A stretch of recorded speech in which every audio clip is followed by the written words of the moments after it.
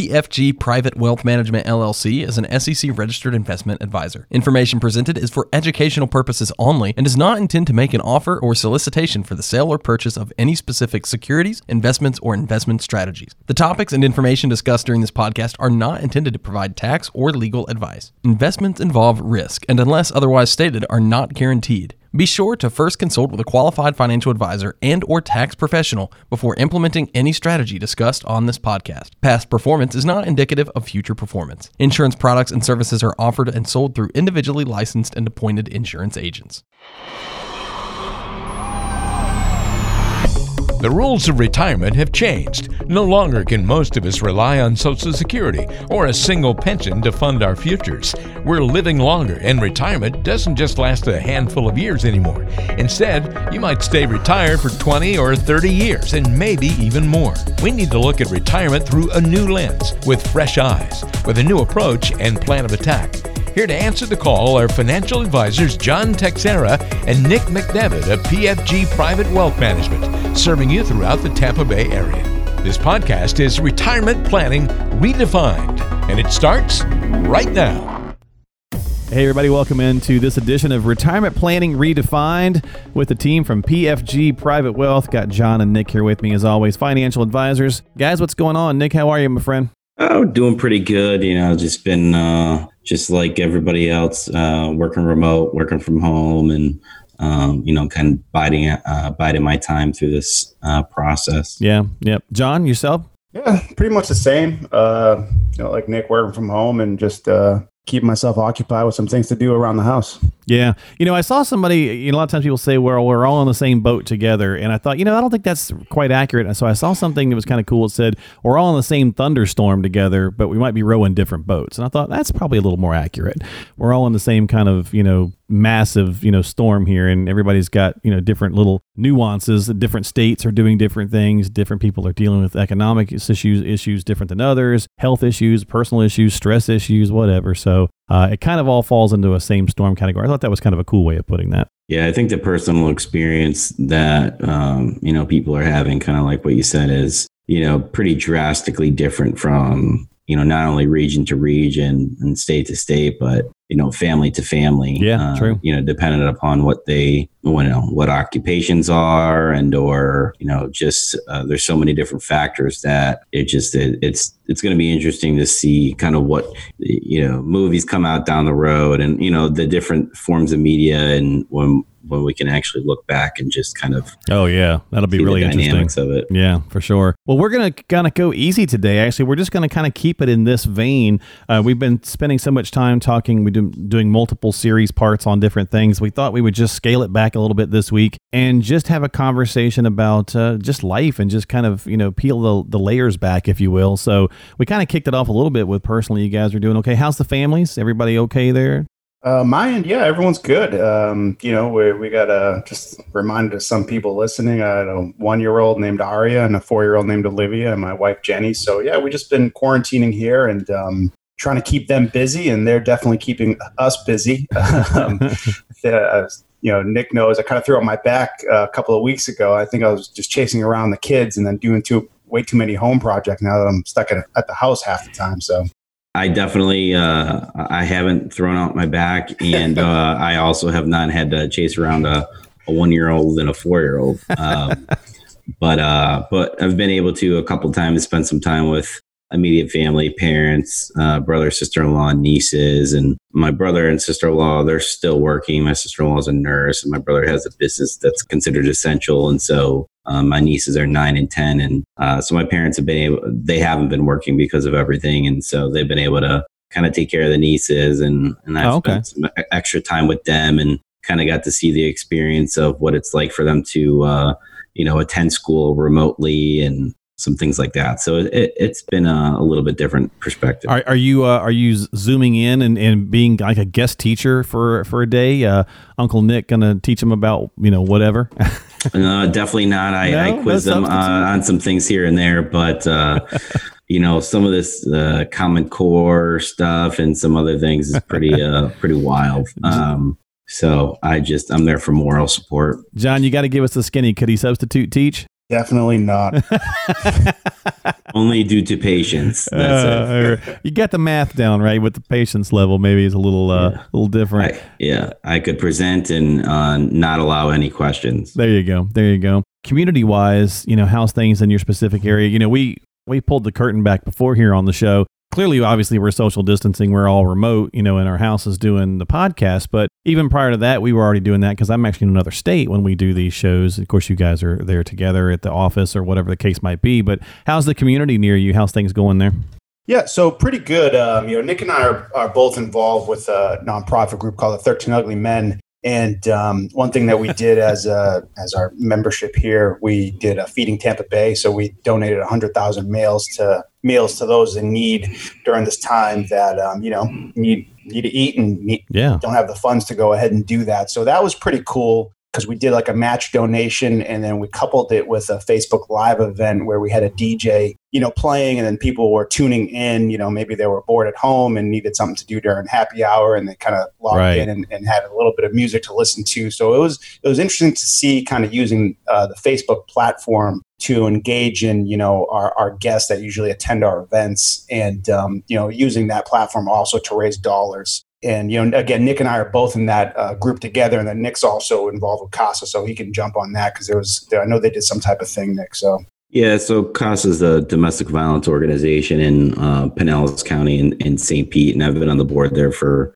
it's got to be over around close to 10 years now at this point, and may have mentioned it in a previous podcast, but when this whole thing was starting, I had been kind of following the news in pretty significant detail. And my main venue to gather news is Twitter. And on Twitter, I had seen a post by the founder of the company Slack, which is a tech-based company that's actually kind of stood out over this period of time. A lot of I know they've kind of gotten a bigger footprint during this period of time, but so the founder of Slack, they had gone public last year, and he and his fiance had created a foundation, and they had decided to donate $1 million total to 4 different sectors of nonprofits. And I had come across it, and they did a matching program. It was a 5-to-1 matching program. So essentially, if a local organization that fit into their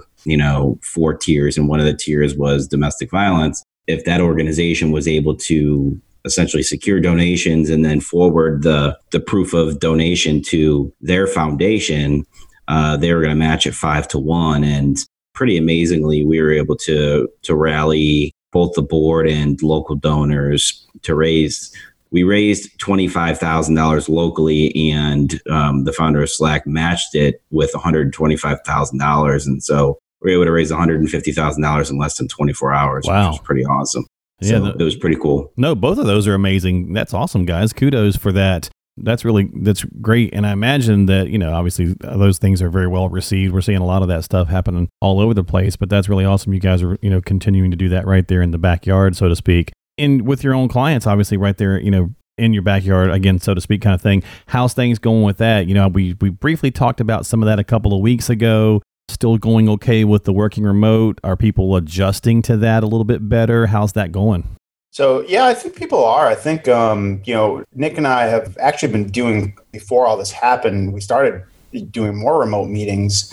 And I think clients are finding that it's actually a pretty efficient way to meet, and it actually maybe helps us meet with them more often, where they're not having to drive and coordinate schedules, and it's just a little bit easier. So I think one of the things we'll see coming out of this is that we'll probably, even when this is over, probably start doing more remote meetings with the screen shares, and then once we get back into the office, we'll probably do more video stuff. But I think things are going to change and go more in that direction, based on people just becoming familiar with the platforms and being comfortable with it. Yeah, it's one of the things that we've seen a lot as well. I interview a lot of people all across the country, and some, especially for the client base being retirees, pre-retirees, a lot more folks have embraced it, I think, than initially thought, which, I kind of thought that'd be the case. I mean, just because you're older doesn't mean you're not tech savvy. But I know that there's some, there's kind of points where some folks feel a little uncomfortable still.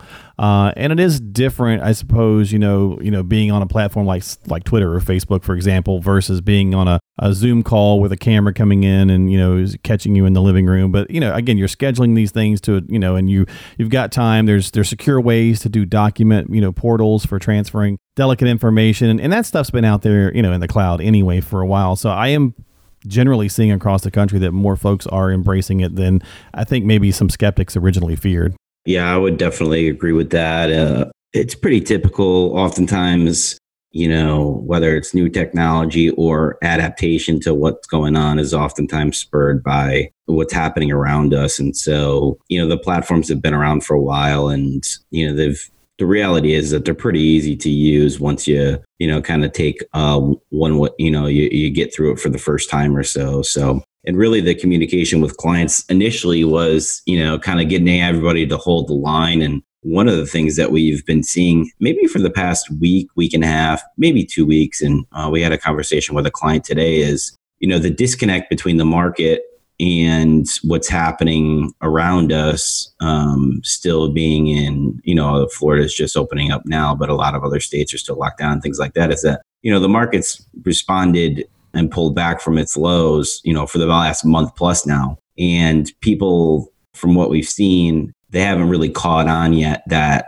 the market has responded pretty positively and we've bounced off the lows pretty significantly. So yeah, that's one of the things that we're going to be working on from a messaging standpoint moving forward is obviously we don't know what's going to happen over the next 6 to 12 months. But right. From the standpoint of finances and the market and, where things are, it's not nearly, I think, what a lot of people, the feedback that we've gotten from people is, when we've kind of explained how much they're down from the beginning of the year has been kind of like, oh, that's it. And, which is always good to hear. Sure, yeah. But it's been an interesting thing because, John and I are so knee deep in it, day to day that, it's just kind of a good example of, helping the importance of communication, helping people realize where we really stand from the standpoint of how the market works and their overall plan. Now, that's a good point because a lot of people initially obviously do the ostrich thing, right? It's going down as bad as it was in March. And, you don't want to open your statements. You don't want to look. My brother, he's 62. He was in that,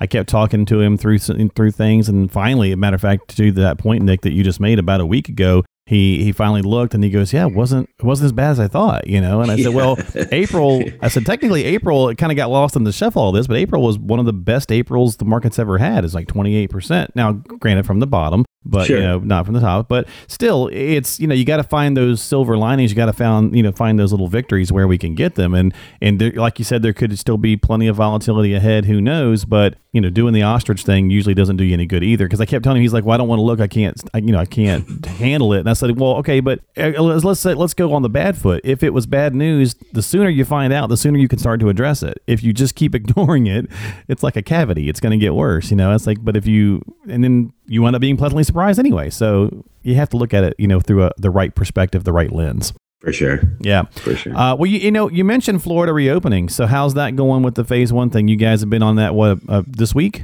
at the time we're taping this? So, yeah, it's been this week. So far for me, I haven't done anything different. So I'm still in quarantine mode.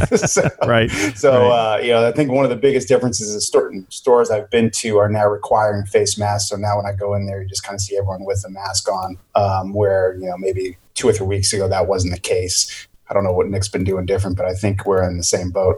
Yeah, not too much different on my side. I will say, because I do live in downtown St. Pete here, it's been interesting and each day I've either been kind of going for a bike ride or a walk or, something to get outside. And, they started putting tables out.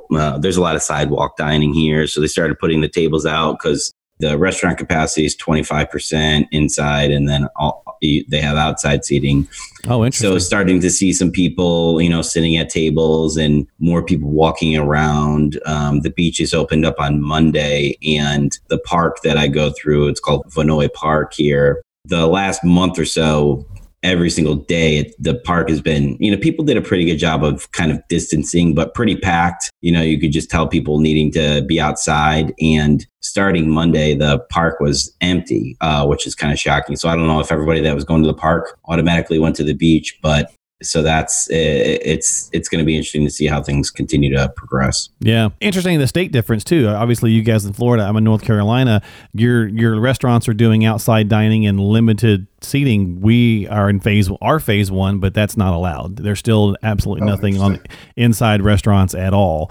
It's still takeout only, which, it's a strange point. We went to pick up some stuff for Taco Tuesday, and my wife wanted to, let's do Taco Tuesday. And there was like 25 people standing outside waiting to get their order. It's like, you might as well just let them in, or let a portion of them in, because there's still that many people. There were in a pretty small window in a strip center trying to wait by this one door. So yeah, it's interesting how the different areas are doing all the different things. So we'll hope for continued improvement and all those good components that come with it. And I think what we're going to do, we'll wrap this up. I just kind of wanted to touch base with you guys and just see how things are going. So I'm glad we just kind of had a little bit of an informal chat, not necessarily the X's and O's this week, but I was going to ask you a question, just kind of a fun little hypothetical I've been asking all this week. What's something you're looking forward to if things get back to normal? What's something you would enjoy seeing or doing once again, John? So I'm looking forward to not doing swim lessons in my pool and bringing them back to a school, because I've been YouTubing how to teach a 1-year-old and a 4-year-old how to swim, and